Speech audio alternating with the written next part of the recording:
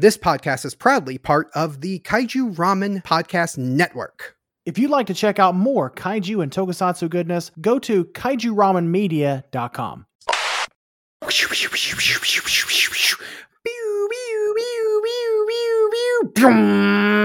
Swatch!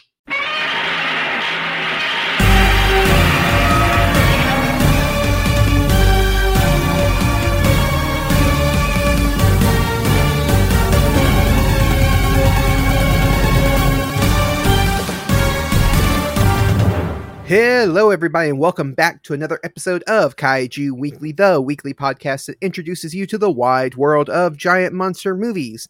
I am your host, Ultraman Travis, and with me, as always, is my co-host, Ultraman Michael. Ultraman Michael!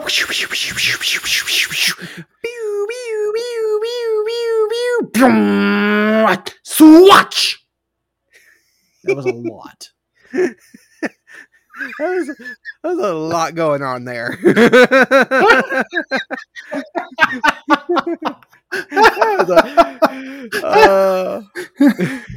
I went through transformation, color timer, battle, all in like a matter of like 5 seconds. That's okay. Yeah, you know, a lot of the transformation animations and stuff for the modern Ultraman take forever, so you know it works. Yeah, exactly. Yeah, for sure. All right. Well, we don't really have a lot of news to talk about this week, so we're not going to be queuing the BD. Oh. But we are going to cue another soundbite that I love to use, which is, Michael, would you like to play a game? I would like to play a game, Travis, yes. Yeah, this week we only had some toy news and just like little tiny things that really weren't, there wasn't really any big news to talk about. So I decided, let's play a game. It's been a while since we played a game. It has been a while. Like I've kind of missed it. Like we don't play games as often as I'd like to sometimes. And you know, with the news kind of slowing down a little bit because we're kind of still waiting on a few major things like the MonsterVerse show and Shin Ultraman. I'm imagining that the news is going to be a little bit sparse for a little bit. Yeah. This game that I have planned for this week is tied into what our main topic is. So our main topic this week, we are talking about a TV show that was based on a live action show and was turned into an animated show. So I decided to go and find a bunch of shows, a bunch of animated shows that were based on live action properties. And there's a couple of fake ones in here. So I want to see if you can tell which one of these is the real one and which one of these I made up by reading this, by me reading the synopses. Okay. So is this where I'm going to have to like try to get as many as I can? Right. How's this going to work? I'm guessing we're going to see how many you get right. I have 8. Which are not showing up on my screen. Why aren't all 8 showing up on my screen? Hello? Okay. Hello? Kermit the Frog, are you there? Hello?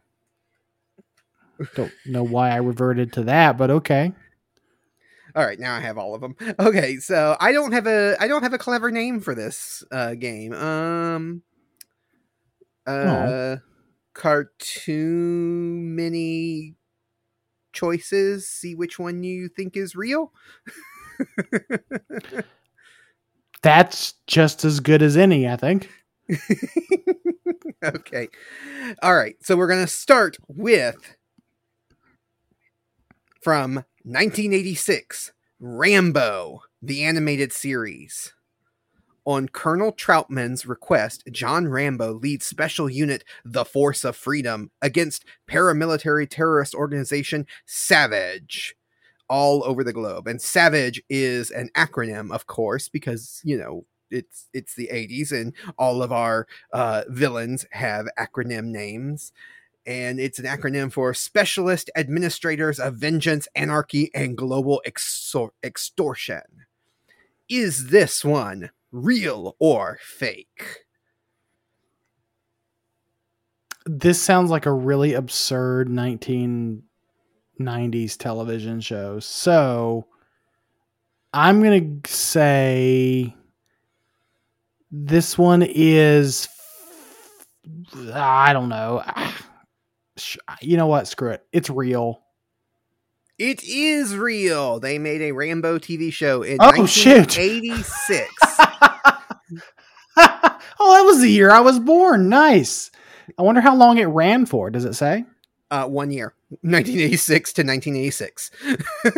Oh, no wonder. No wonder. Okay, so that's a shot in the dark. I got lucky there. All right. The next one.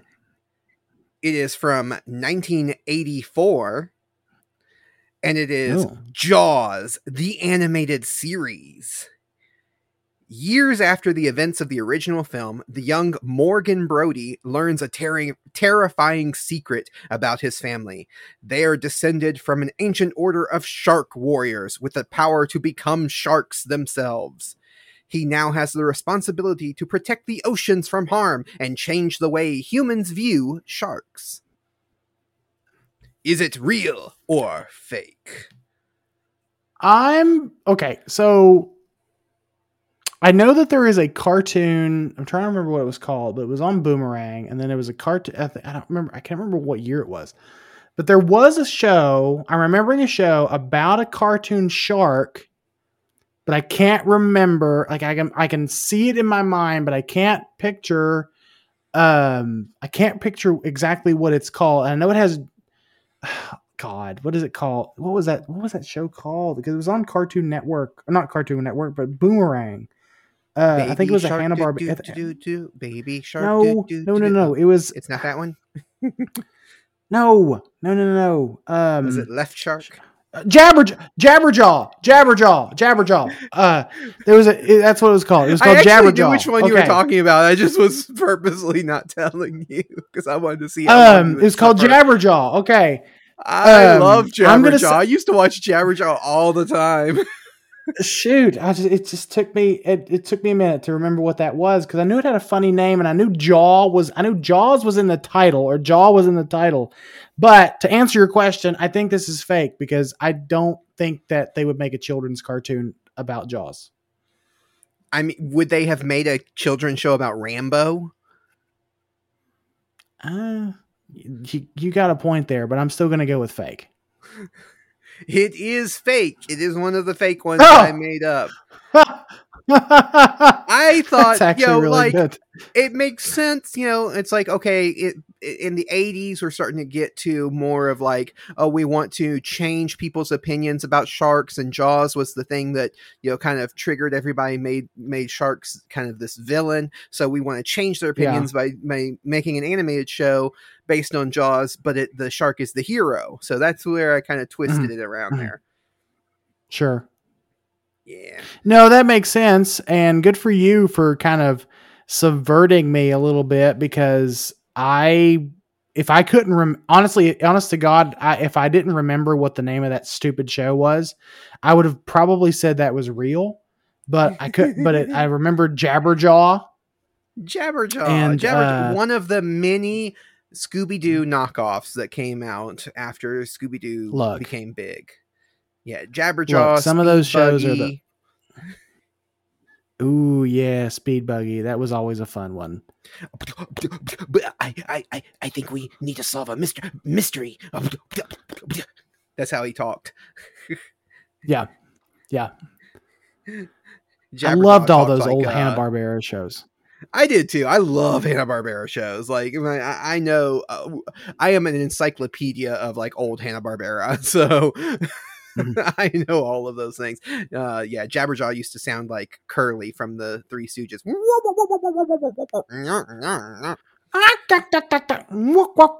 You know, it's like, yeah. I can't do it justice, but I remember it. I remember watching it as a kid. It's a lot of fun. All right, moving on to the next one. This one is Friday, the animated series. Based on the movie Friday. The one with Ice Cube? Not Friday the 13th. Friday with no, Ice the one Cube with and Chris Tucker. The one with Ice. Yes. Right, yeah. Let me read the synopses. It says, dynamic duo Craig and Smokey are struggling to survive in South Central LA, dealing with family, friends, and enemies. Is this real or is this fake? This almost sounds like one of those weird Adult Swim cartoons. Maybe.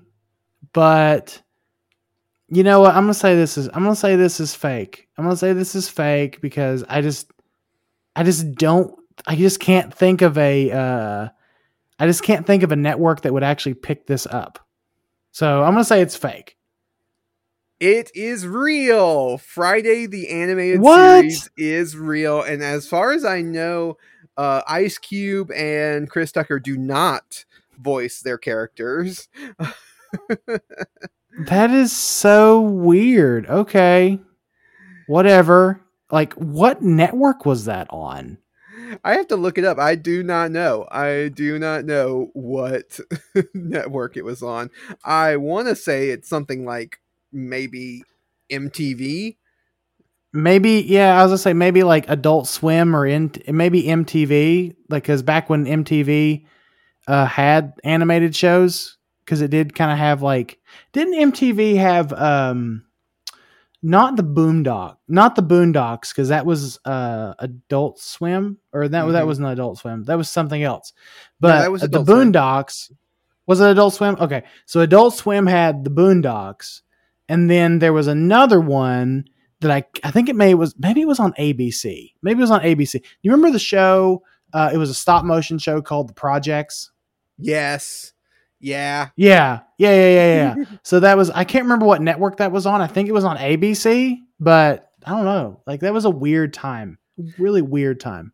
Well, director, the director of this also directed stuff that like included Beavis and Butthead and stuff like that. So, like episodes. Oh, that doesn't surprise me.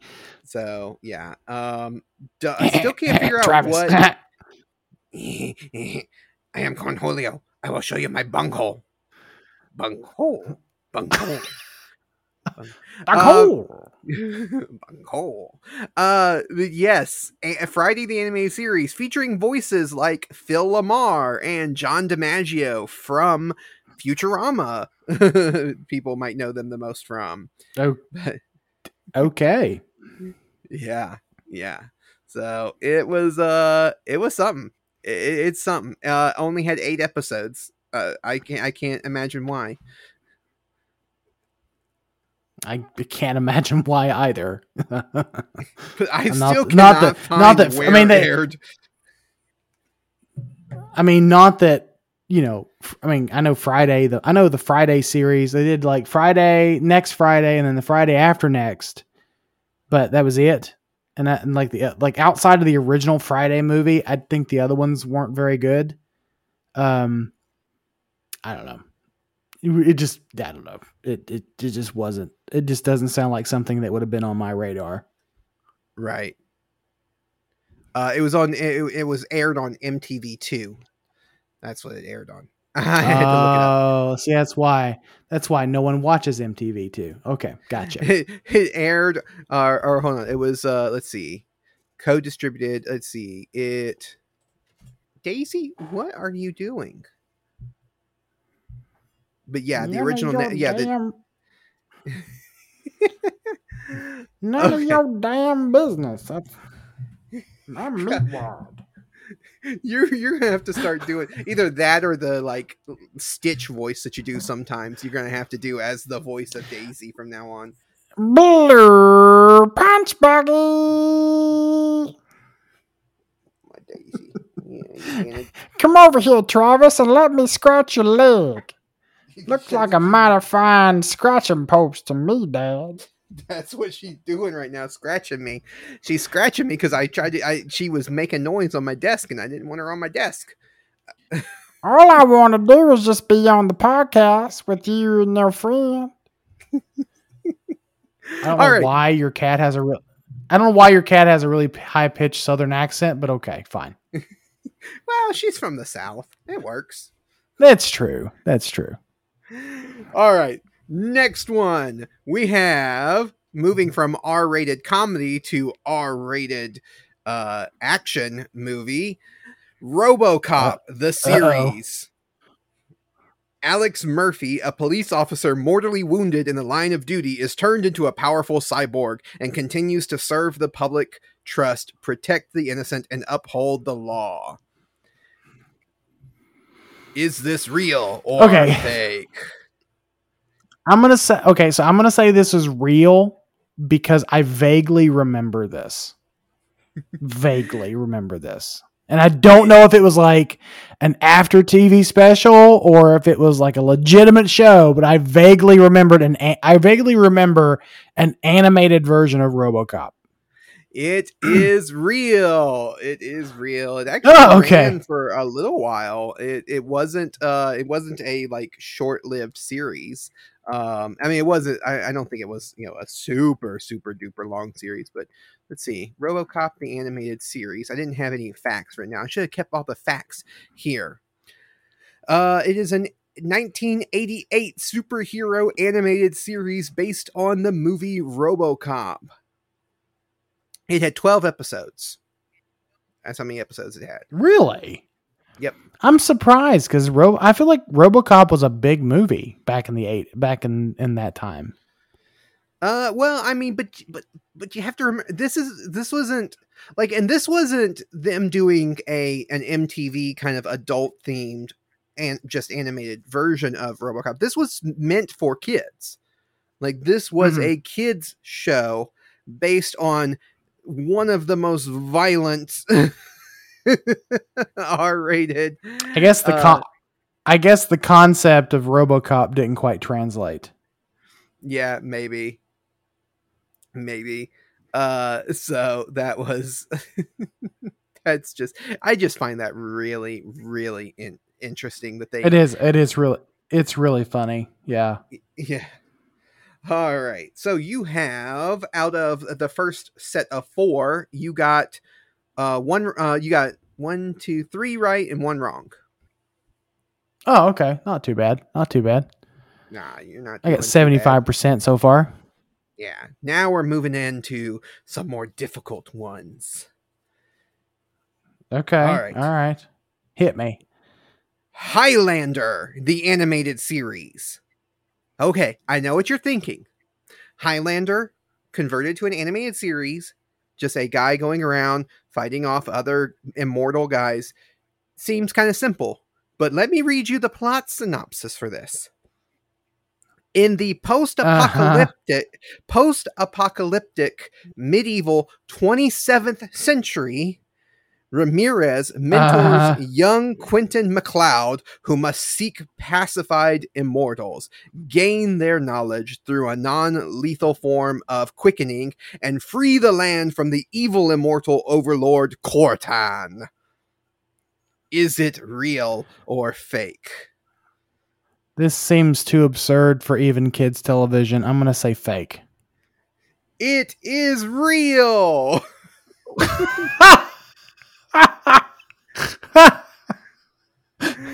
Okay. They did a lot of Highlander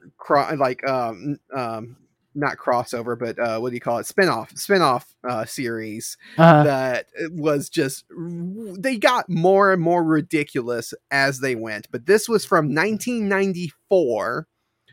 It's a quote unquote loose spinoff of the movie and its sequel. It sounds very loose. It's set in the distant future of the 27th century, which has somehow reverted back to a more medieval time. Like, so, it's like medieval, like swords and knights and stuff, but yet it's the future. So, it's just, such a. That's just sounds so absurd. Like the original Highlander movie was really good, and now I did not know that they try to do a spinoff animated series. Now, hearing how absurd that is, which one do you think had more episodes, Highlander the series or RoboCop the series? I'm gonna say Highlander. That thing probably ran for like a full. I'm gonna say that thing probably ran for like a full, I don't know, like 20 episodes. It ran for 2 seasons, 40 episodes. Wow. Okay. 40 episodes of this. Where was what network was this on? This was on the USA Network. Okay, that doesn't surprise me because Gargoyles was also on the USA Network. Was it? Because our Gargoyles was Disney. So, are you sure? Oh yeah, never mind. You're right. Gargoyles was Disney. That's right. Yeah. I cannot find the voices. Oh, here it is. Yeah, nobody I recognize, so I'm not even gonna bother with it. Fair enough. Yeah, I was looking for them. I finally found them, but yeah, I cannot believe this had 40 episodes, but stinking RoboCop only had 12. Oh my goodness. Anyway, I guess. Moving on to the next show that you have to figure out if it's real or fake. Teen Wolf, the series. This is based on the blockbuster motion picture. This animated series follows Scott Howard, an all-American boy with a frightening family secret. They're all werewolves. Scott's loyal friends know his secret and stick by him, but they never know what will cause him to wolf out next. As if being a teenager isn't hard enough, try adding sharp teeth, excessive hair, and a raging mood. Scott must navigate being a teen while also managing his werewolf tendencies, often to hilarious effect. Is it real or is it fake?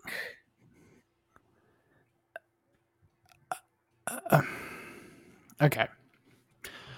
I'm going to say that this one is also fake. Because this doesn't sound like a good animated series. It sounds like a CW drama, to be honest with you. Well, I mean, they did have the CW. I think it was the CW version of Teen Wolf that is still. That's what I thought. Yeah, that's what I thought. Yeah, I think. Yeah, that's what I thought. I was like, I vaguely kind of remember seeing advertisements for a Teen Wolf show, but I don't think there was ever an animated series of this. Yeah. Oh, yeah. The CW version ran for 6 seasons, started in 2011, and is way too long. Loosely based on the 1985 film. Yeah. Anyway, it has much like the show Supernatural ran for way too long. Oh yeah, that one. I've never watched it, but I just know it went for a long time. Okay, like Teen 15 seasons. Anyway, Teen Wolf, also known as the Cartoon Adventures of Teen Wolf, is an actual animated show. What? From 1986. That was produced by Hanna-Barbera. Wow. Okay. And what I'm trying to understand is the main character the one from the first Teen Wolf or the second Teen Wolf? Because I've never seen Teen Wolf, so I don't really know. But Oh, you've never seen the original Teen Wolf? no, I've never seen the original Teen Wolf with what's his name? Michael J. Fox. Yeah, Michael J. Fox. I was looking at the second one, and it had Jason Bateman. Jason Bateman was the second. Yeah, Teen Wolf. So okay, no, it is based on it is the Michael J. Fox character. Okay, all right. Well, not the only Michael J. Fox movie that was turned into an animated series, because you also have Back to the Future. Was turned into an animated series. I knew that one was turned into an animated series. But I didn't know that Teen Wolf was turned into an animated series. Okay, that's really random. Yep. So now really random. So now we move on to the next one. This is the penultimate one. This is the second to the last one.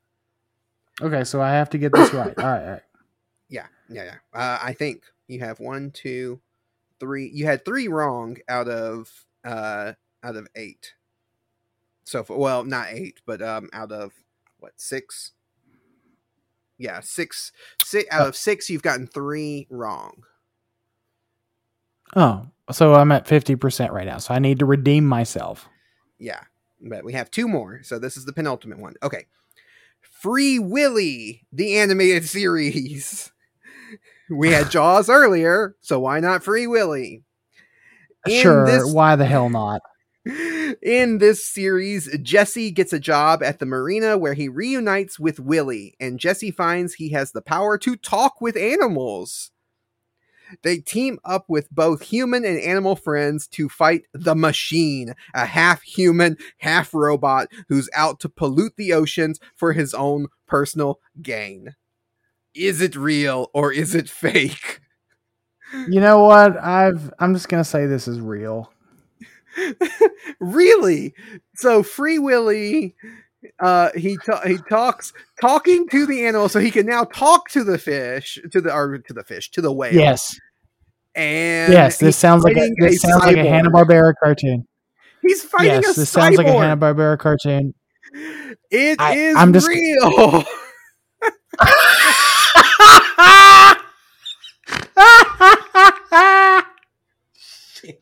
Shit. It was from 1993, produced by Warner Brothers. God.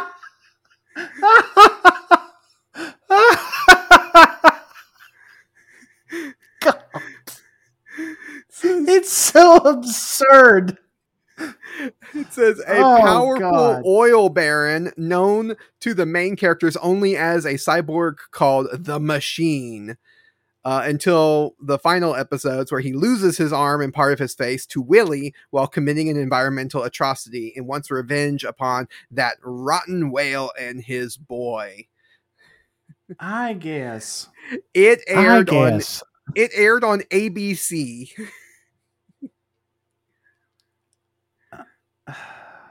Okay. Now, the question becomes, which do you think had more episodes? Free Willy, the series about a boy who can now talk to the killer whale and is fighting a cyborg,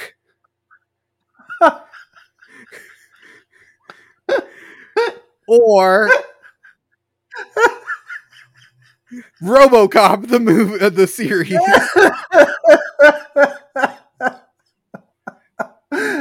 You know what? They had that Warner money, so Free Willy had way more episodes.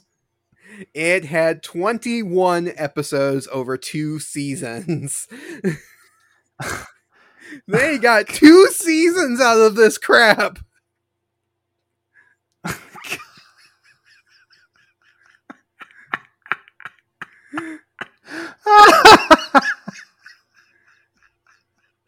Oh God, have mercy! I have to look and see who voiced Free Willy. Oh, I have to see. Paul Haddad voiced Free Willy, known for doing Quicksilver on X-Men from the 90s. Yeah, I don't recognize him. It has Free Willy in his credits, so I guess he's proud of it. All right, final one. After Free Willy, I mean, this one seems so tame by comparison, but Rocky World Tour. We talked about Rambo, the animated series. Sylvester Stallone. Mhm. Why not make another animated series based on one of his movies? Rocky World Tour. A small-time Philadelphia boxer strives to go the distance and travel the world, facing heavyweight champions from multiple countries in a competition like no other. Is it real or is it fake? Oh man, that's hard because Rocky was a really popular movie.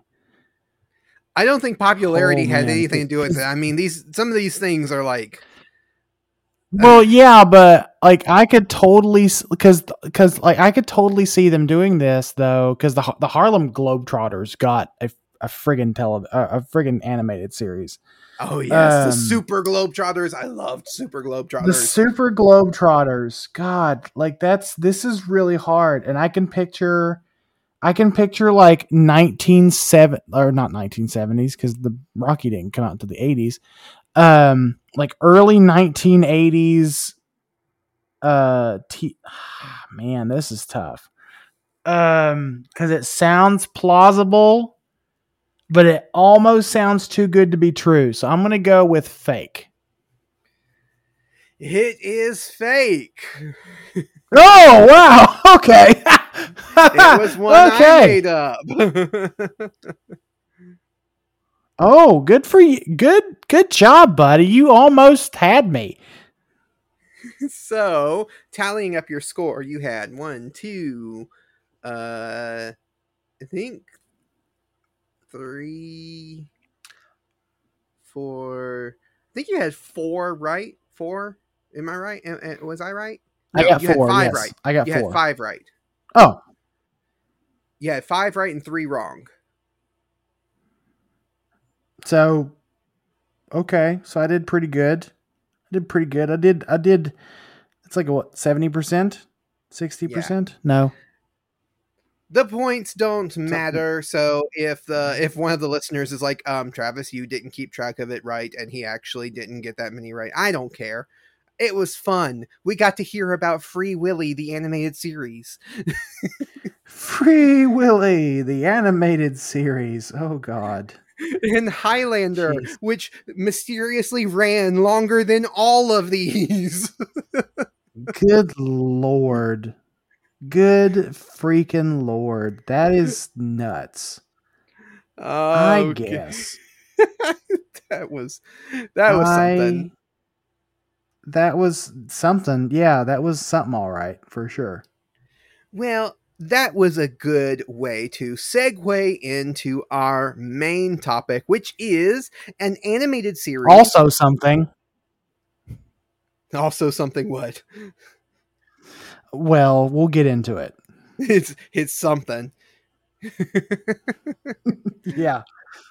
But it's also an animated series that's based on a live action property, which is Ultraman, the Ultraman anime season 2. We covered season 1 a few episodes back. I think it was last year that we covered it, maybe 2 years ago. No, like 2 years ago. Yeah, it was like 2 years ago. It was like 2019. It was like almost after it came out. So it was like 2019. No, it seems like it was a ways after it came out that we did. Anyway, Anyway, yeah, it's been a long time since we've covered it. It's been at least a year or two. And we had a guest on for that episode. We had we had Alex. Alex from Monsters versus Men. But yeah, so the season 2 of Ultraman came out this year, 2022. The cast and crew, so the Japanese voice cast, I want to give them credit. You have Ryohei Kimura, Hideyuki Tanaka, Takuya Eguchi, Megumi Han, Ryota Takeuchi, Tomoaki Maeno, I think is how you say that. Maeno. That's the main Japanese cast. And then their corresponding English dubbed cast, we want to give them some credit too, because dubbing is an art form in itself, and the voice actors do a lot of work with doing that. So we have Josh Hutcherson, Fred Tatasciore. I don't know how to say that one. Liam O'Brien, Gunnar Sizemore, Robbie Damon, and Roger Craig Smith. And I don't know if you have a plot breakdown for this season. I didn't have one written down. Coming off the heels of Ultraman, the anime season 1, we are presented with something very subpar and not worth our time. The end. Okay. So moving into opening thoughts, you must really love this season. Yeah. I really wanted to love this. I'm so sorry. I really wanted to love Ultraman season 2. When we saw the announcement that season 2 was finally coming, and how much, and I went back and listened to our discussion on season 1, and we all, with maybe the exception of you weren't like super enthusiastic about it, but you still liked it. But Alex and I were very much more enthusiastic about season 1. I had my hopes, and this may be like a matter of just me getting my hopes up way too high, but after watching season 2, I was kind of left with just thinking to myself, we waited 3 years for this. Yeah, it's a shame. It's a shame that there was such a high expectation for this, because as you know, one coming off of season 1, and season 1 was so had set such a high. Yeah, it was good. I still have issues with season 1, and a lot of it is tone, and a lot of the problems I have with this, which is the animation style I just don't like. But I did enjoy it, but the expectation was so high that I don't think they could have lived up to it at all with this season. But then you add in the fact that they just waited so long to release this, and then we finally get it, and it's like, this is it. I can't really find anything online, so maybe you can tell me, and because I want to be as intellectually honest as I can about this. Was this done pre-pandemic? Was everything finalized, the animation, all of it? Was it done pre-pandemic and they just sat on it for this long, or were they still working on it? From what I remember, and this is just going by my memory, which we have proven is not the greatest, so take it with a grain of salt. Neither is mine. It's fine. From what I remember covering on the news section was that it was about 75% done pre-pandemic, and the last 25% they just waited on. They just sat on. They said so most of the work was done, and then they just decided we're going to wait until later to do the other 25%, the rest of it, until we know we can release it. So they could have released it sooner, but they decided to wait.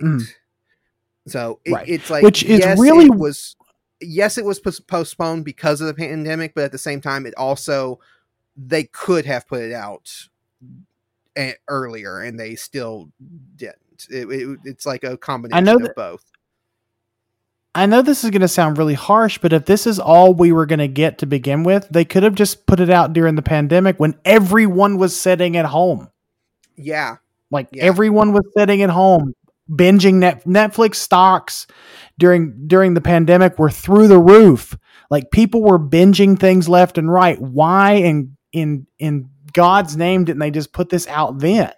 Like, what were they waiting on? I want to give them the benefit of the doubt and say that they were waiting to, try to work, like maybe finalize some of the animation and maybe kind of refine some things.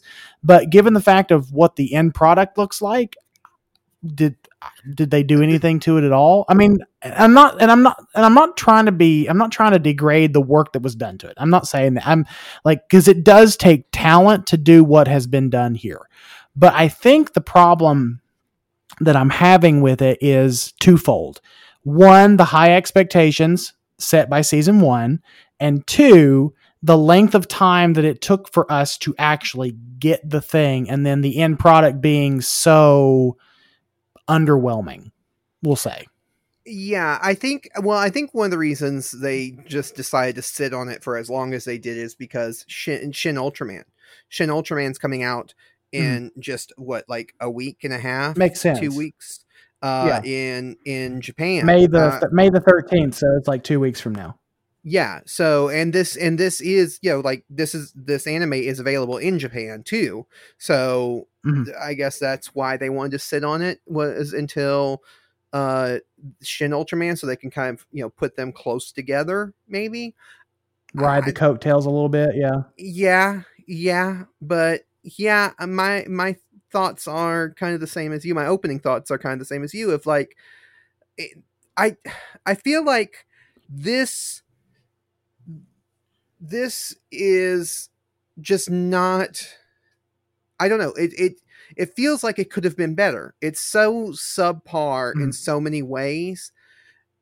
And there are some good things, and we'll get into it when we start talking about the details, but there are some good things in it. But ultimately, the added problems of, we waited this long and this is the product we get. Like, you couldn't have done a better job with this. And also the addition of, this is, I think, this series is a victim of Netflix's poor business decisions that they've been doing, and we talked about that last week, so I'm not going to get back into that. But I do think a lot. Well, no, you and I also talked about it privately that maybe they knew this show was on the chopping block, so they didn't pour as much into it. Maybe, yeah, and maybe, or maybe because they knew the show was on the chopping block, they had to, the funding, the amount that they had, the money that they had to cover everything that they had left to do, because Netflix could have, or whoever, the production company, Netflix didn't produce this. This is, Netflix is distributing it, but because Netflix is not, was, what I think is happening is Netflix pulled the plug, said, we're going to cancel the show. We're not going to, distribute the show anymore. So the animation studio and the production studio said, okay, well, the money we gave you that for this season now has to cover the last 2 seasons. And we're just going to, stretch it out. And so because of that, maybe that's why some of the problems happen, because when it comes to animation, which is one of the big problems I have with this, especially this season, the series in general, but this season specifically, when it comes to animation, it's all about time,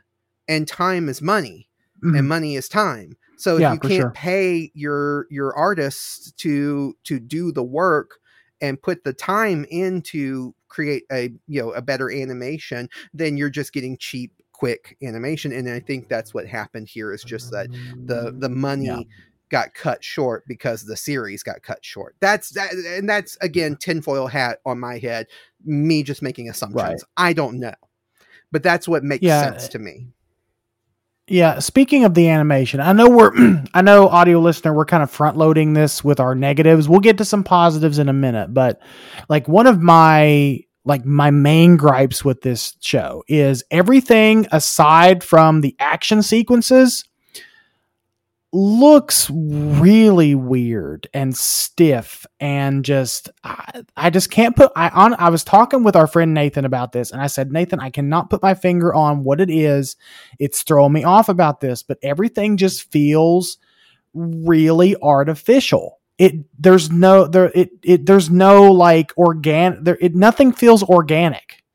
And I can't figure out what's going on. Like, everything just feels really stiff, and I don't like it. Yeah, I had a problem with the animation in the first season, but even the first season wasn't as bad as this. This is even worse than the first season. And again, I'm making assumptions because I don't know. They haven't actually come out and shared like the process that they go through to make this series. I don't think. I haven't been able to see anything, at least not in English, that explains the process. But what I think is happening, because we know it's mocapped. We know the series is mocapped. So what I think is happening is one team is involved in the mocap capture. Okay, they capture the mocap. Then they give that data and that footage to another team. Now that team is in charge of skinning the mocap and making, and creating the sets and animating it, animating it into the show. And then they hand it off to another team, and that team is in charge of putting the voice acting. And I think that because there wasn't a unified one team who worked, or at least even just like a couple of people who were in charge of all of them, of making sure it was all smooth across the three, it feels disjointed because the mocap motions, there's moments where, especially I noticed it especially with one of the characters, and what's her name, the princess, the blue Maya. princess. Maya. Yeah, princess butt cleavage. Yes. There's moments where she is talking and moving, and her body is moving in such a weird way. And it's because it felt like the person who was mocapping had no idea what she was going to be saying. And so they were just motioning whatever. And then it was later written out. The dialogue was written, and then the voice actor put the voice to it. So I think that's kind of what happened. I think that they just didn't have an overall cohesive feeling because the teams that were working on this weren't working together. And they each one didn't know what the other team was going to be doing, and they didn't know how to do it. And so it just they just clumped it together the best they can. Right. Now, I'm just going to bring up something really quickly, and I know it's like a really minor thing. Speaking of Maya, and you know what I'm going to say. Mm-hmm. Spoiler. Okay, let me just say this. Spoiler, if you've not seen Ultraman Season 2, pause this, go watch it for yourself, and then come back to this and let us know what you think. But the scene where Maya dies, and it's supposed to be this really emotional scene, and we're supposed to feel something, like we're invested in this character now. This is like, I think this is like penultimate episode. I don't know if the animator did this to be cheeky, or the mocap actress or actor did this to be cheeky. But as the camera pans down, like she winks and sticks her tongue out at the camera. Yeah. When she's supposed to be already dead at this point. And it was just really weird, and it took me, and it was really frustrating. Like, it was a really minor thing. I get in retrospect, in the grand scheme of it all, it's a really minor gripe, I feel like, but it still took me out of it for like a hot second, and then after that, I just didn't care. I was just like, these people didn't care to take that mistake out, so now I don't care. Yeah, I'm sure it was not done on purpose. It probably wasn't. Yeah, I think it was a mistake. So with these 3D characters, they have kind of a default expression or a default face that they have. Mm-hmm. And then you can, when you're animating, you can change the face and the facial expression. What it looks like to me is that whoever was animating it messed up, and she kind of reverted to her default face.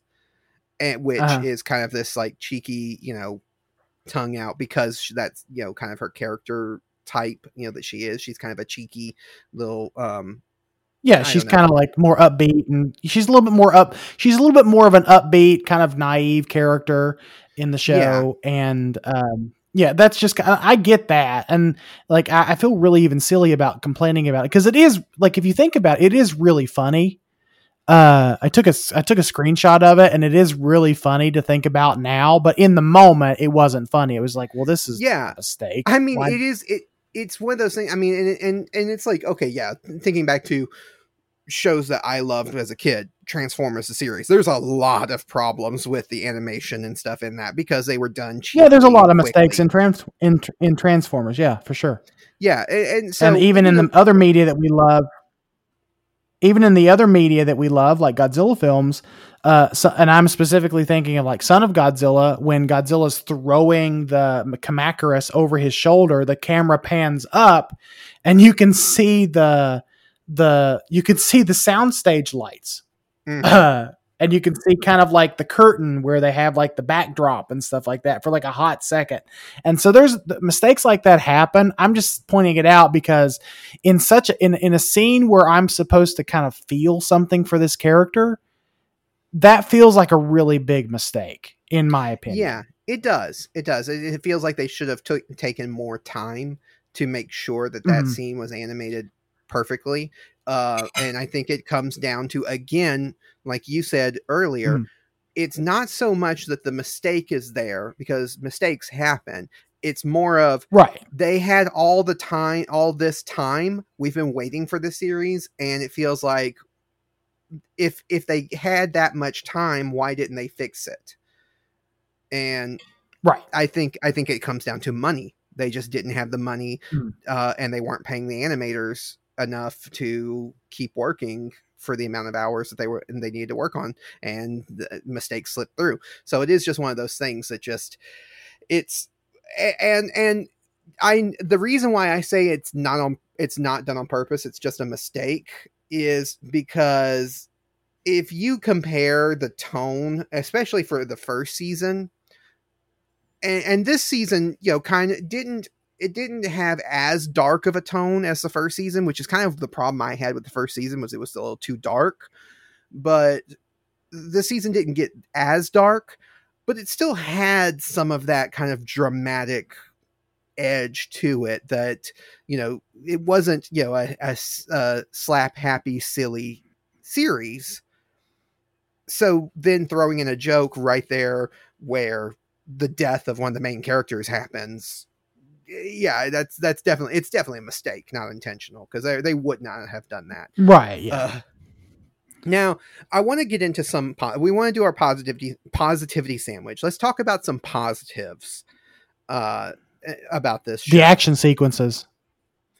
The action sequences look phenomenal. Great. Yes, absolutely. And it comes down to, like we said, with the style of animation that they're doing, where they're mocapping the people. And I think that was another thing that made the difference between the previous season and this season, because it felt like in the first season they only mocapped the fight scenes and then the rest of it was done in the computer, whereas this season it felt like they mocapped the whole thing. And maybe that's where the problems come across, because like I said, a lot of times the characters are moving, but the movements that they're doing aren't matching the dialogue that's going on, because I just think it's because the mocappers didn't have the dialogue there to be able to tell them how to move. So they were just kind of making it up. But the mocap animation style works brilliantly when you have characters fighting each other and you have actual stunt. Yeah, and you have actual stunt people who can do those flips and those movements in real life and just mocap them so that it feels real. It feels like actual movement, because it's actual people doing those movements, and then they just animate over them. That's just it's so good. It's so good. It's incredibly impressive. It is incredibly impressive, and that's one of the things that I think, if season 2 is salvaged at all for me, it's going to be mainly because of the action sequences. It's going to be those action like that first fight scene in episode 1, and I have some good things to say about the show too, outside of just the fight scenes. But specifically talking about the fight scenes, like they're mocapped so well, and they were done well in season 1 as well, and that's one of the things that we really enjoyed there. But the fight scenes, in my opinion, stand in very stark contrast to the rest of the show. Like you're almost kind of just wanting to get through the dialogue stuff just to fast forward to the fight scenes, because that's obviously where the money and the time went to. Mm-hmm. Yeah. And it shows. It really shows. And so one of the things that gets me, and I said this to you when we were talking in private, I have a lot of positives for this movie. I do have a lot of positives. And even looking at some of the things that like Alex was saying on Twitter about like that he liked or that he thought was good, the things that I think are positive, most of the things I think are positive, I have a hard time giving them credit for in this series, or the creators and the people working on it, because a lot of that is taken from the manga that this is based on. Like, okay, I like one of the positives that I have. I love the designs for all the Ultramen. I love how each Ultraman looks different. They're gorgeous. Yeah, they're different. They have different body types. Well, they're different, but they're also kind of like if you're an Ultraman nerd, and I'm not calling myself an Ultraman nerd by any means. Like I'm not as invested in Ultraman as other franchises, but you can see where they've taken kind of those aesthetic nods, and they're kind of making nods towards other characters in their design. They're not all completely original. And I'll let you finish your thought in a second, but with what you were going to say about them all looking different, they don't all look the same. Whereas like in past Ultraman shows, they're all pretty much the same body type, the same size, etc. Yeah, and that's one of my biggest complaints against the Ultraman franchise as a whole, is that all of the Ultramen, and I know that yes, they all have little design elements that separate them, and yes, you can tell like the Right. Zero has the 2 dual fin things, and 7 has the 1 fin thing, and yeah, all that kind of stuff. But they're not different enough. They are so closely, and most of them, especially from the Showa era, are so close in design that when you get them all together in a movie, like one of my favorite Ultraman movies, which is when Belial first shows up. So like the Ultraman, the word salad that not Michael, but Nathan says, Mega Monster Battle. Yeah. Mega Monster Battle, Ultra Galaxy, all that kind of stuff. I love that movie, but one of the problems I have with it is that when you get all of these Ultramen, especially the Showa era Ultraman, all fighting together, I can't tell which one's which. I can't tell them apart. They all look the same, especially when you're in a big fight scene and they're all kind of just blending together. And bigger fans of it pointing out, it's like, oh, well, this is this one because his color timer is shaped a little bit different. It's like, oh, that's not a big enough difference. The one little thing on his design is not a big enough difference. So anyway, that's a criticism of the franchise. Yeah, you and I have had this discussion too. When you and I went and talked about Ultraman versus like Kamen Rider or Ultraman versus Super Sentai, they all share a similar language. But they're not like all the same. And I'm talking about Kamen Rider and Super Sentai, specifically Kamen Rider, because Kamen Rider, the designs vary. Like each Kamen Rider is so uniquely different than the one that came before it. And you and I have had that discussion. It's one of the reasons why you love Kamen Rider more than Ultraman, because each Kamen Rider seems to have its own like distinct personality and aesthetic. Yeah. That is one of the things. So that's a criticism of the franchise as a whole. But then going into this anime series and the manga that it's based on, yes, they have similar, like you said, the similar language, but there's unique enough differences in them, and not just in their color schemes or in their little flourishes, but like their actual body types. Yeah. Dan 7, he's taller and thinner than your regular Ultraman, and then Jack is the brute, big huge tank, and then now adding Taro he's the in Hulk here. Buster.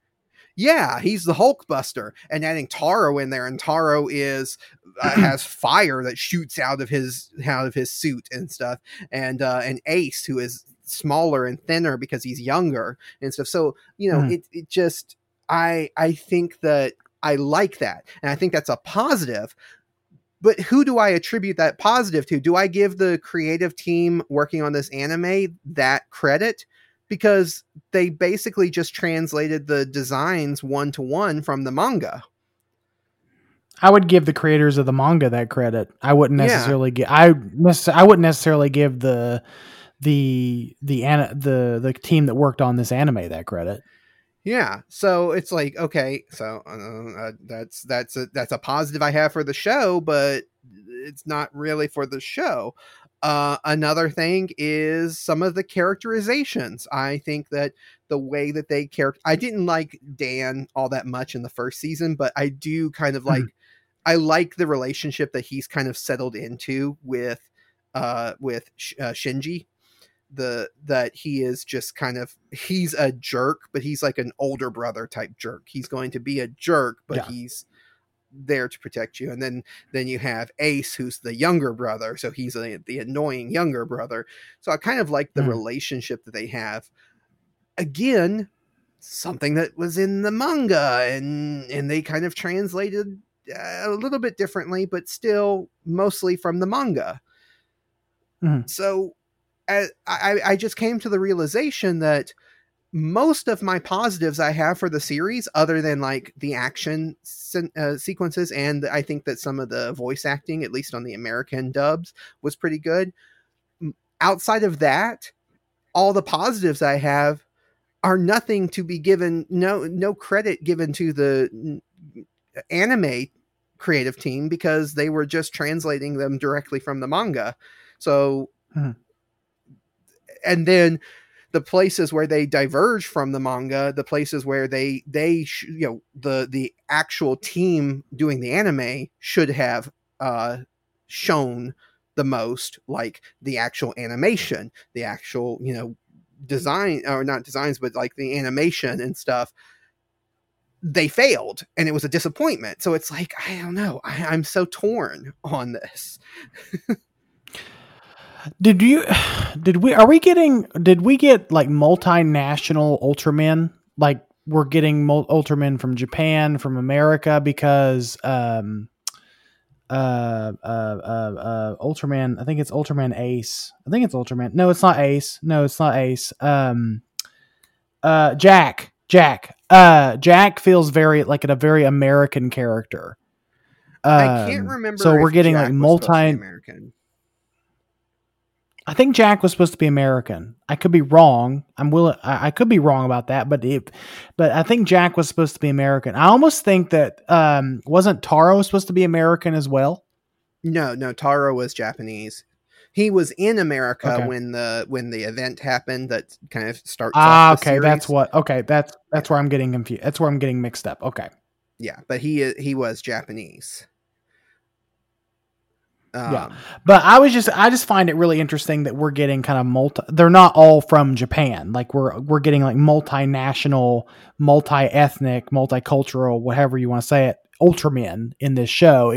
It feels like the one thing that the one thing that this anime, and I'm sure this is probably this is probably something from the manga, it feels more of a worldwide organization than just an isolated Japan only thing. Does that make sense?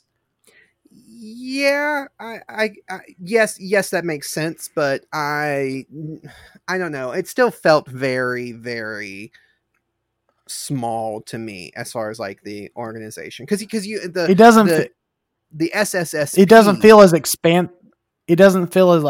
feel as maybe expansive as maybe I was thinking it felt, or it didn't feel as expansive to you? No, it didn't. It didn't. The SSSP, they didn't feel super expansive. Now, there's this other organization that's supposed to be working in the background. So it's like the intergalactic, planetary whatever group that they're a little bit different. But the SSSP, I don't know. They didn't feel, to me anyway, they didn't feel as expansive because they weren't there in Japan when. Are not in Japan. They weren't there in New York when that event happened, and then when and then of course the aliens they attack Japan, and that's when the SSSP gets involved and all this kind of stuff. So I don't know. It just didn't feel. This whole season felt very small, and it felt like this would have been better served as an hour and a half movie. See. I'm not the only one that feels that way. Thank you. I am justified because I feel like they would have just been better off just putting this out as a movie and not calling it a season 2 because it's only 6 episodes. It's six 20-minute episodes that that I was able to watch in about 2.5 hours. Yeah. Yeah. I think that they could have easily cut some stuff out of the middle and just made it like a 90-minute movie and then said, oh, this is the movie to hold us over until we do season 3 when we have more time and more money, maybe. Yeah. But I don't know. Yeah. I think that would have been a better choice to me. I think going back to even to season 1 and just starting from the beginning and releasing it, like overhauling this is revisionist, rewriting history in right. this way. Yeah. But if they had released this, instead of doing this as a series period, doing it as a trilogy of movies, like they did with the Godzilla anime, that would have been really. Yeah. Each movie is connected to the other. They're part of a full trilogy, but they are still 3 separate movies but they're shorter. You're not committing to a full series. You don't have to pay for the full however many episodes of animation time and mocap time and voice acting time and all that kind of stuff. So I think it just would have been better served as that from the beginning. But yeah. So I just kind of want to just really touch. We'll spend a little time on episode 1 because one of the other kind of issues I have with this season is it does set up in episode 1 with a really interesting concept, with a really interesting premise.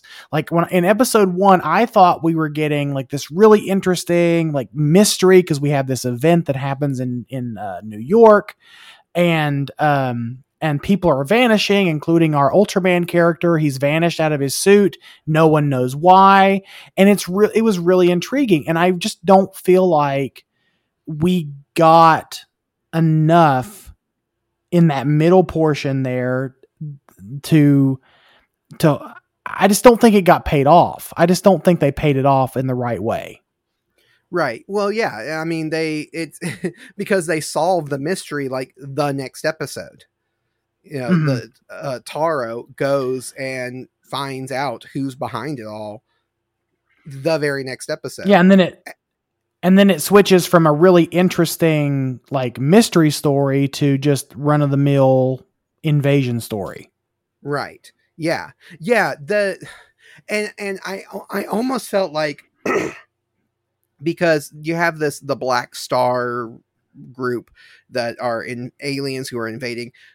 And they had another plan that wasn't just invading. And it felt like they were just using the invasion as a smokescreen for their other plan, which was the case. That was kind of the case. It didn't feel like they did a good enough job because ultimately the Black Star, the main bad guy from the Black Star, who is a character from one of the Ultraman series. I don't know his name, but anyway, he just goes in and captures Shin Hayata no problem anyway. So what did you need the other aliens for? Why did you do this? This, like, what was with all the theatrics? You could have just walked in there and done this from the beginning. There was nothing. That's all it was. Yeah, and so it's like I didn't feel like the story was cohesive enough of a plan, like, or like the character, the villains didn't seem to have a solid plan the way that they did kind of in maybe in the first season even, or like how, like the first season set up this kind of idea of how, oh, there's multiple groups who are working against each other and kind of manipulating things. You have this kind of interplanetary group which is maybe has Earth's best interest at heart, maybe they don't, maybe they're not all good. Then you have Bemular, who's working his own agenda, and is he a villain, is he not a villain, we don't know. And you have all this kind of stuff set up, and it was just really cool how in season 1, and even like with Ado, the alien who works for the SSSP, how you almost in season 1, I was like, I don't know if I trust this guy. Can he be trusted? Is he doing things for good and then turning around and doing something behind the scenes or something like that? Like, is he manipulating events? We don't know.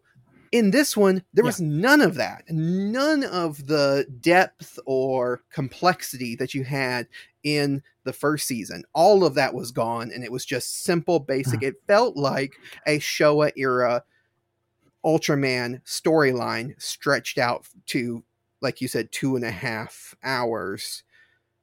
But there's a reason why those episodes were only 30 minutes long back in the day, because those storylines couldn't carry for more than 30 minutes. They would fall apart if they were more than 30 minutes long.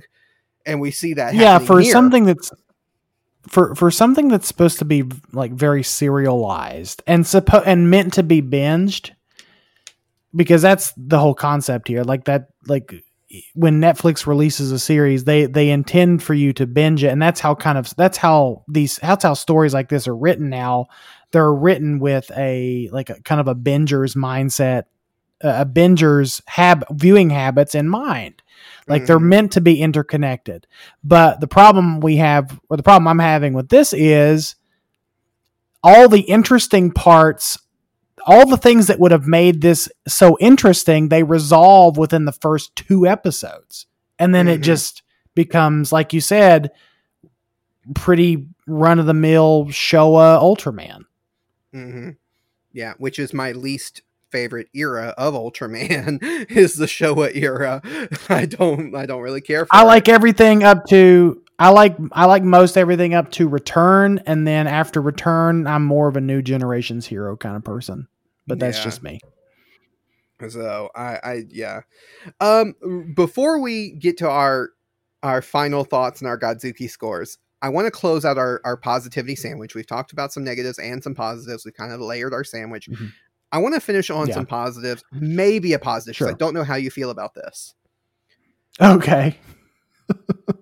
The opening and closing theme songs for this season. What did you think? Season 1 was better.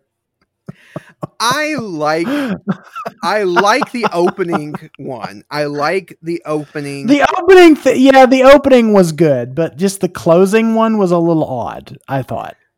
Okay, so if you haven't watched the show and you're still listening to this, even though we said that we would spoil it, if you just don't care, I will go ahead and explain. So the closing credits, the song I think is okay, but it is kind of like your poppy kind of your J-pop type song. It's J-pop, yeah. But they have the Ultramen characters dancing and doing kind of a dance montage over the credits as the credits are rolling. And for a show, like I said, that first season was such a serious and dour season, and this one then they throw that in there, and it's like, okay, do you want to be silly or do you want to be serious? Which is it? I don't understand. Like, what are you, like, what tone are you trying to strike here? I don't know. I don't know, man. But at the same time, I will say, I did enjoy it. And it's a thing that is happening. And I was telling Nathan about this because we were talking about it before we recorded Henchmen one week, that modern Kamen Rider and modern Super Sentai have started doing this, where the closing credits will have the characters doing a dance montage or a dance off. And that's been a thing for like the last couple of years of Super Sentai series and Kamen Rider series, of the characters dancing at the end. It's never been a part of Ultraman, as far as I know, but so this would be the first, but it is a trope that exists within like tokusatsu and modern tokusatsu, of you end the show with a J-pop song and you have your main characters dance and having fun, and it has nothing to do with the show. It's not within canon of the show. It's just them dancing and having fun. Yeah, it's a very like Sentai. It's prevalent a lot in like because I've been going through Sentai, and I remember when I was watching Die Ranger there, or no, it wasn't Die Ranger. No. It was Kaku Ranger, where all the villains at the end of that show are doing like a flash dance or a flash mob. Really weird. Really, really weird, but hilarious. So I think it's funny because it's like that trope that's existed in, or this thing that's existed in tokusatsu has never been a part of Ultraman, as far as I know, until this series. And this is the series they choose to put it in. It's such a weird choice, but at the same time, I'm just like, you know what? You guys are insane. At least you had some fun. Yeah, I mean, okay, that's all I could. Yeah. At least they had some fun. Like, maybe they knew this was going to be, like, they knew that Netflix was going to pull the plug, so they just had fun with it. And I hope that was the case. So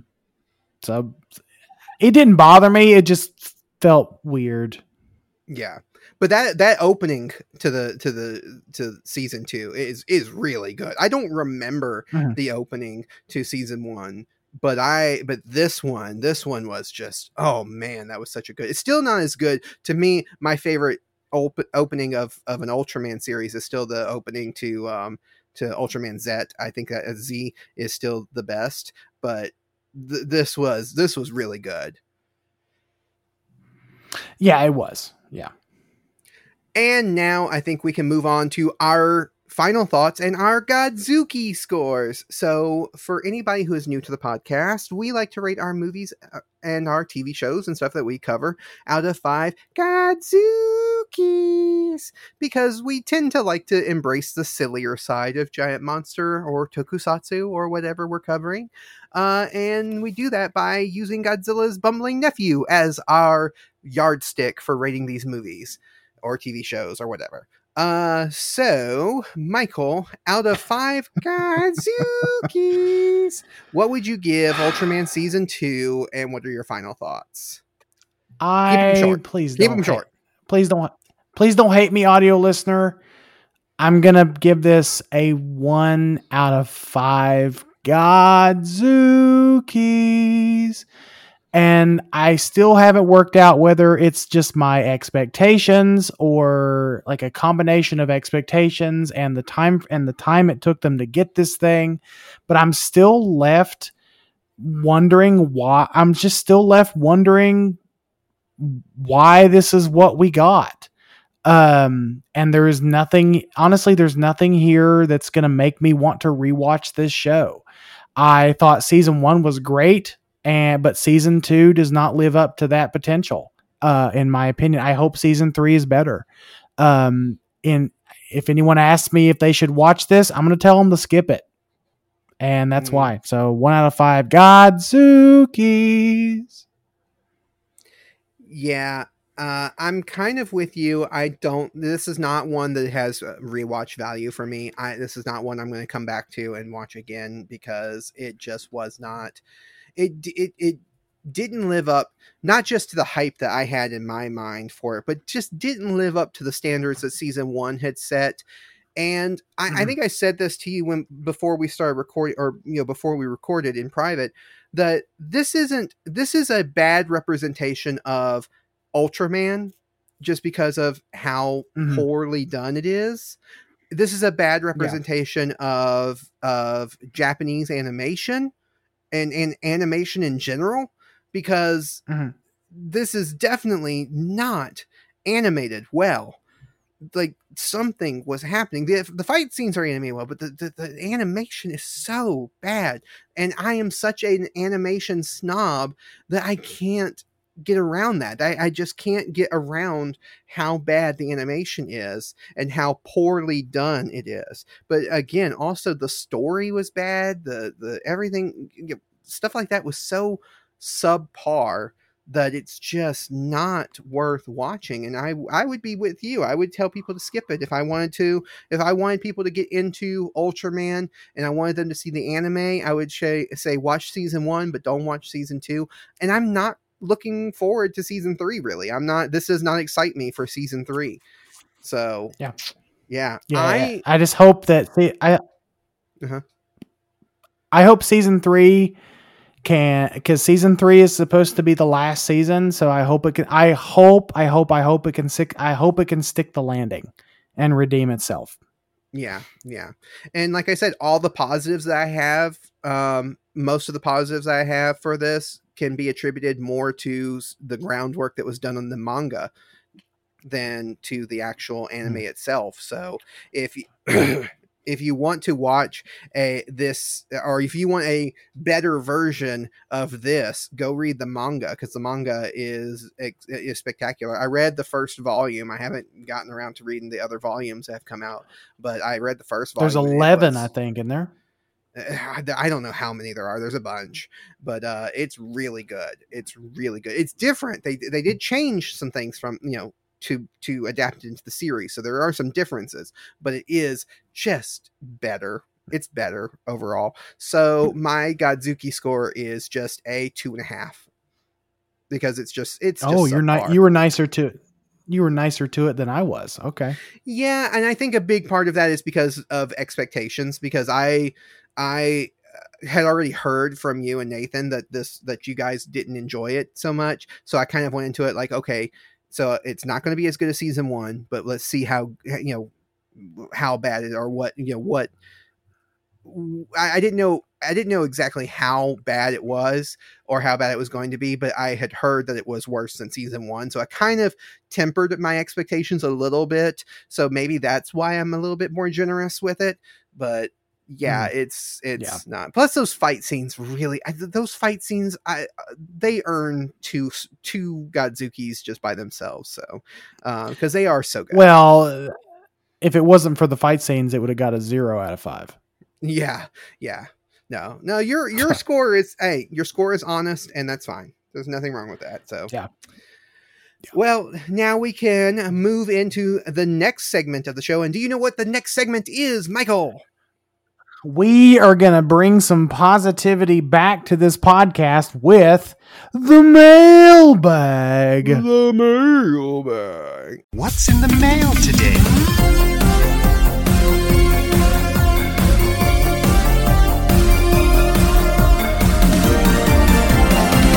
And if you would like to send us something to be read out in the mailbag segment, you can do that. Send it to us at kaijuweekly@gmail.com, or you can send it at kaijuweekly on Twitter, and we will read it out on the podcast. Now, we mentioned a couple of weeks ago that Nick Blackler had sent us a bunch of questions, and we were going to cover a few of them every so often. And so we're getting to some more questions that our friend Nick has sent us. And two of the questions that he sent us today are, since we have already had a giant Frankenstein, what is another classic monster you would like to see have a growth spurt? And if Abbott and Costello were to meet up with a Toho kaiju, who would it be? So starting with that first question, another classic monster that you'd like to see have a growth spurt and become giant. I have two. Gilman so name would be whatever you Gilman name. would I'm be going too. with another one. Gilman would be too easy. We've already kind of seen that in Ultraman anyway. I mean, you're not going Frankenstein to pick anything that hasn't already been done in Ultraman. Yeah, that's true. Or a fan film because it's Godzilla versus the werewolf or Godzilla versus the Wolfman, whatever. Mm-hmm. I don't know. I just think I don't think we've had enough mammalian creatures before. So actually, no. I think I would. What about a giant mummy? Yeah. Have we had a giant mummy before? There are mummy monsters that have been in Ultraman. So, I mean, if you want to count Yeah. those. Yeah, but they've not been like they've not gotten the growth spurt. So I think, and there had been mummy creatures in Sentai. You know what? Screw it. The mummy. The mummy gets a growth spurt with his, and I don't know, like he fights Godzilla with his dirty rags. I don't know. See, the mummy was going to be my pick too, because I think that a giant mummy is hilarious, and also I think would be a lot of fun to watch.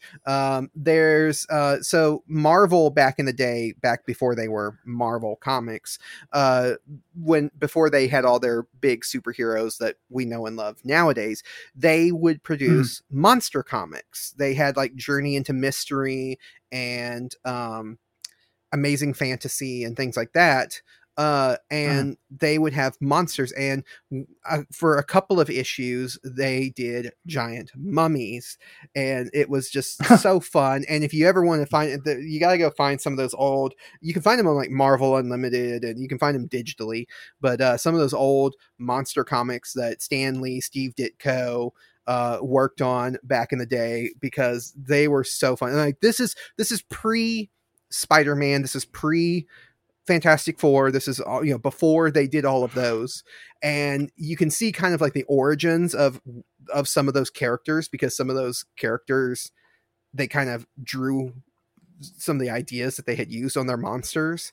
But yeah, so like you're talking about like late 50s, early 60s time period, and just the silliest, goofiest comic book stuff with giant monsters and giant mummies, and I love them. So I would love to see a giant mummy. But my other answer would be how about a giant invisible man?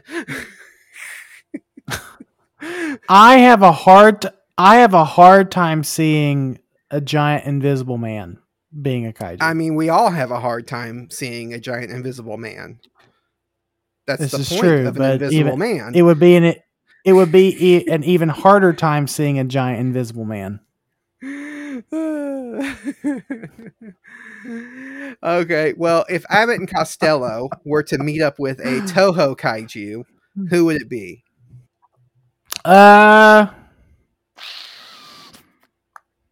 Abbott and Costello versus. Oh, they're actually going to fight. Yeah, Abbott and Costello versus, I don't know.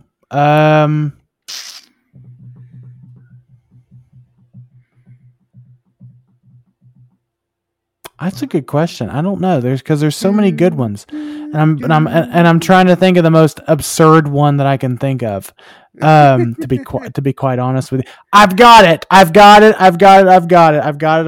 Okay. Because Abbott and Costello has already encountered a giant gorilla, but not like kaiju sized gorilla. But has Abbott and Costello ever driven a mechanical Kong? So Abbott and Costello drives Mechanicong. There we go.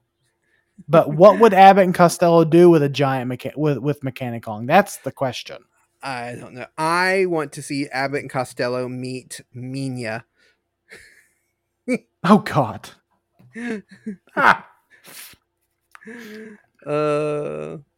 So that's our answers, Nick. Hopefully they were good, and hopefully you can give us some artwork for some of these things, because you like to send us some digital art and some drawings sometimes to our Twitter. Maybe we love seeing that. Maybe you can draw me in it with an angry face, saying, "I hate the Ultraman anime season 2." You know, I don't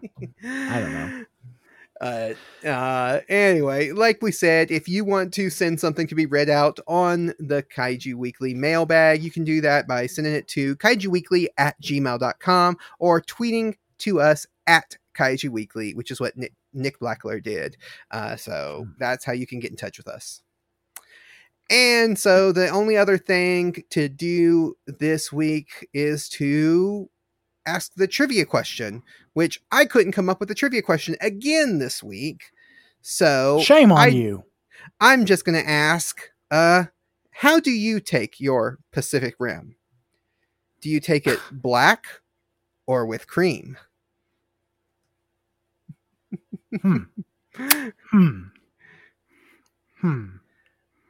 Wait, is this an Irish Pacific Rim? Because if there's an Irish Pacific Rim, you'd add a little touch of whiskey to it. Of course you would ask that question. Of course you would ask that question, Michael. You add a little Irish, make it a little Irish Pacific Rim with a little bit of whiskey and some cream. There we go. There. Yeah. Oh man. And so to close out this episode, I'm going to say thank you to everyone for listening and sharing this podcast with your friends. If you want to follow us on Twitter, we are at Kaiju Weekly. All the links to our social media, as well as for the Kaiju Groupie Facebook group, are listed in the description of this episode. You can send questions, comments, or answers to our trivia questions to our email at kaijuweekly@gmail.com. Not at, but I said too many ats. To our email, kaijuweekly@gmail.com. We talked about Star Wars last week, Travis. At. I get it. At. Ha. Hey. You made a Star Wars joke. Hey. Yay. Hey. A big thank you to everyone who has supported Kaiju Ramen Media and Kaiju Ramen Magazine so far. If you want to find out more about Kaiju Ramen Magazine, a magazine that we are producing that is all about kaiju and tokusatsu and just fun, exciting things that you can go and read, you can find out more about it, and you can find out more about our sister podcasts on the Kaiju Ramen Media Podcasting Network by going to kaijuramenmedia.com.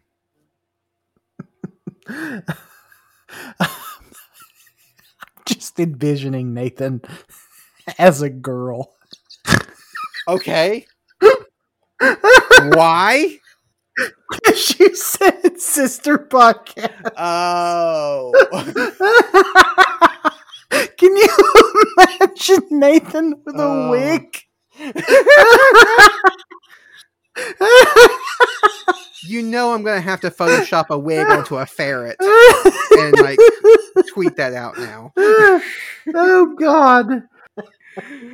All right, Michael.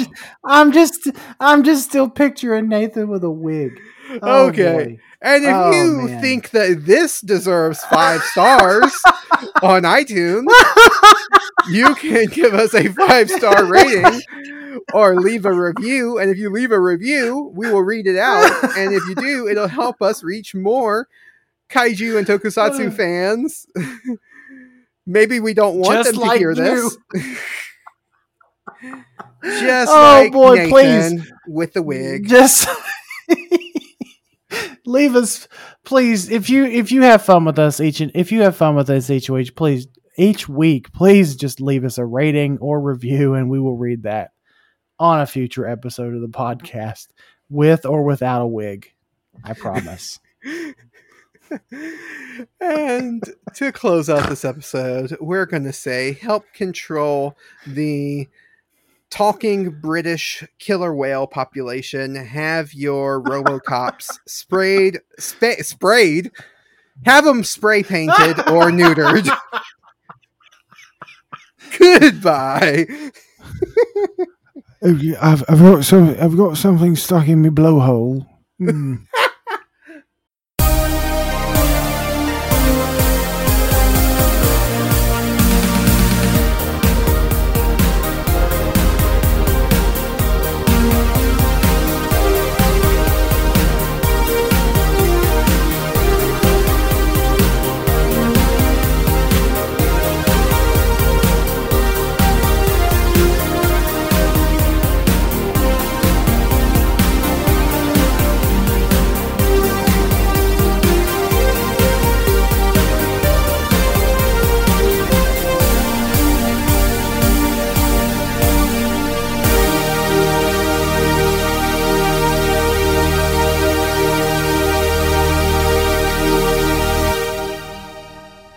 This podcast is part of the Kaiju Ramen Podcasting Network and is copyright 2022 Kaiju Ramen Media, LLC.